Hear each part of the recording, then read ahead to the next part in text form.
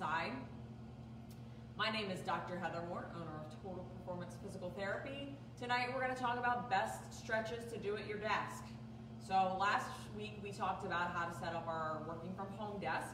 And this time we're going to talk about how to stretch best at your desk. So one of the things that I have heard repeatedly is that people are getting more sore now because of the fact they're sitting more, but also the fact that people are getting up less because there's no real reason. There's nobody to go talk to. You know, you basically are hiding from your kids when you're home. So, you know, they don't really find themselves getting up as much during the day. So we need to kind of go over some things that you can do just sitting at your desk. And I recommend either putting a reminder on your phone or putting a pop-up on your computer somewhere to remind you to stretch at least every hour, so you're not just sitting there. And I know how easy it is to get sucked in to whatever you're doing and kind of getting lost track of time. And unfortunately, that's really detrimental to your body. So if you've noticed yourself waking up with some back pain or some soreness or some stiffness, you really want to make sure that you are, first of all, trying to get up more, but second of all, you're trying to do some increased stretching.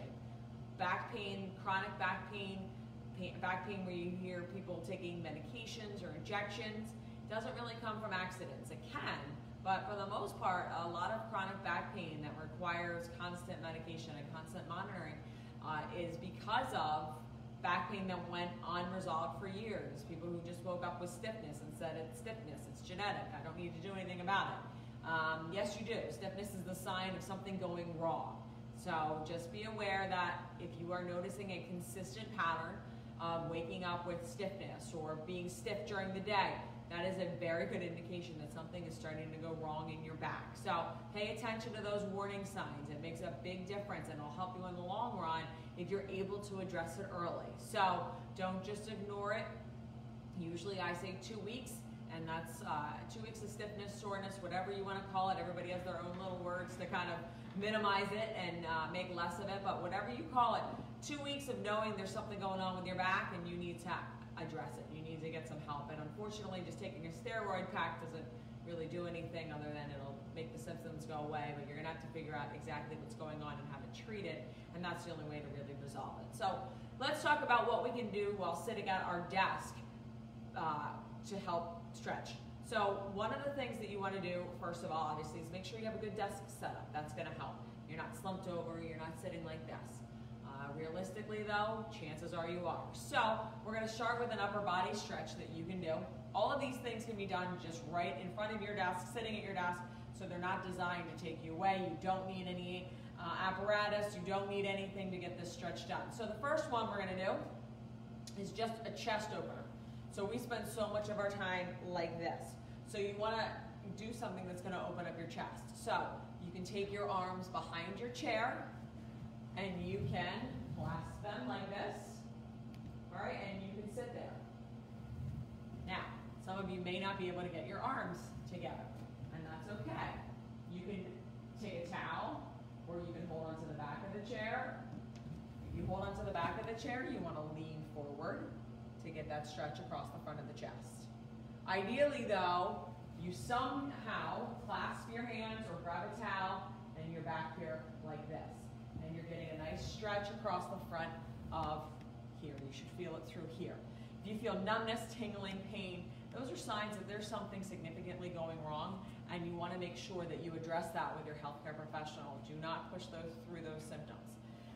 If you are experiencing any types of those symptoms and you want a free consultation, either on the phone or in person, just call our office at 215-997-9898 and we'd be happy to get you in. So that's the first stretch. You want to hold that about 30 seconds and do 6 of those. Again, you may not even feel a stretch, but chances are most of you will. You're going to get a nice stretch across the front of your chest. Then we're going to go to our hip area, which is one of the most popular ones that we show. It does the hip, it does the back. It's a really good stretch. So you just want to cross your ankle over your knee. Now, for many of you, this might be a stretch. You could feel this in your hamstring, you can feel this in your butt. For many of you, this is going to be enough, and that's okay. You don't want to push this to the point of pain. You also don't want to do this in this slumped over position. When you do this, you need to be sitting up nice and tall. So if this is not a if you don't feel anything, there's no stretch. All you're gonna do is hinge forward at your hips. So you're gonna lean forward like this. It's not this. You're not gonna really feel anything. You wanna sit up nice and tall and hinge forward at your hips. Again, you wanna hold this for 30 seconds and you wanna count to 6, or you wanna do 6 of these. You wanna stop when you feel a stretch. You don't want any numbness, any tingling. You don't want any shooting pain. If you do feel any of those, again, come in for a free consultation. We'll look at it. It's better to get that addressed than just to push through it. And then you can switch and then sit up and lean forward. Here's kind of a quick and dirty test to see if there's something wrong with your hip, where you have something to be that needs to be addressed. If one leg is up like this and one leg is up like that, you are headed for hip and possibly knee and most likely back problems. So what is it from? I don't know. We would need to bring you in here to actually really assess it, but I see a lot of people that are a lot of like this. One leg's up here, they can't get it to relax naturally, and then one of them relaxes naturally. Now, if you can't even do this, that's a problem. The other nice part about this stretch is you can actually sit here for a little bit. You don't necessarily have to count to 30 or do 6 of these.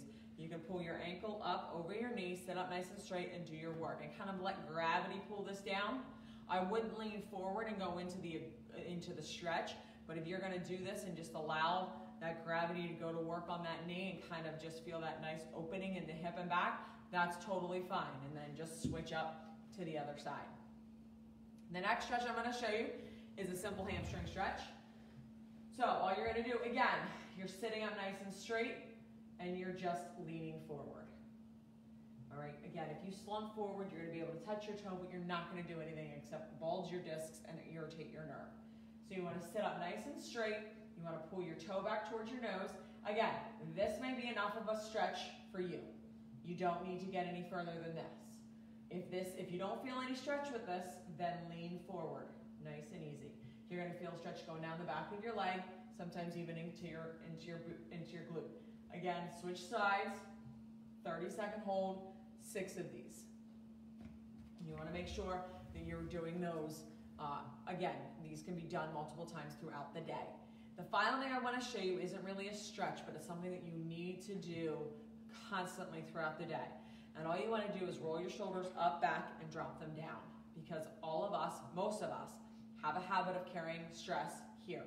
And if we're not at our desk that we usually are sitting at, and it's not properly positioned, we're gonna be up here as we try to adjust our keyboard or adjust our hands so we can meet our keyboard.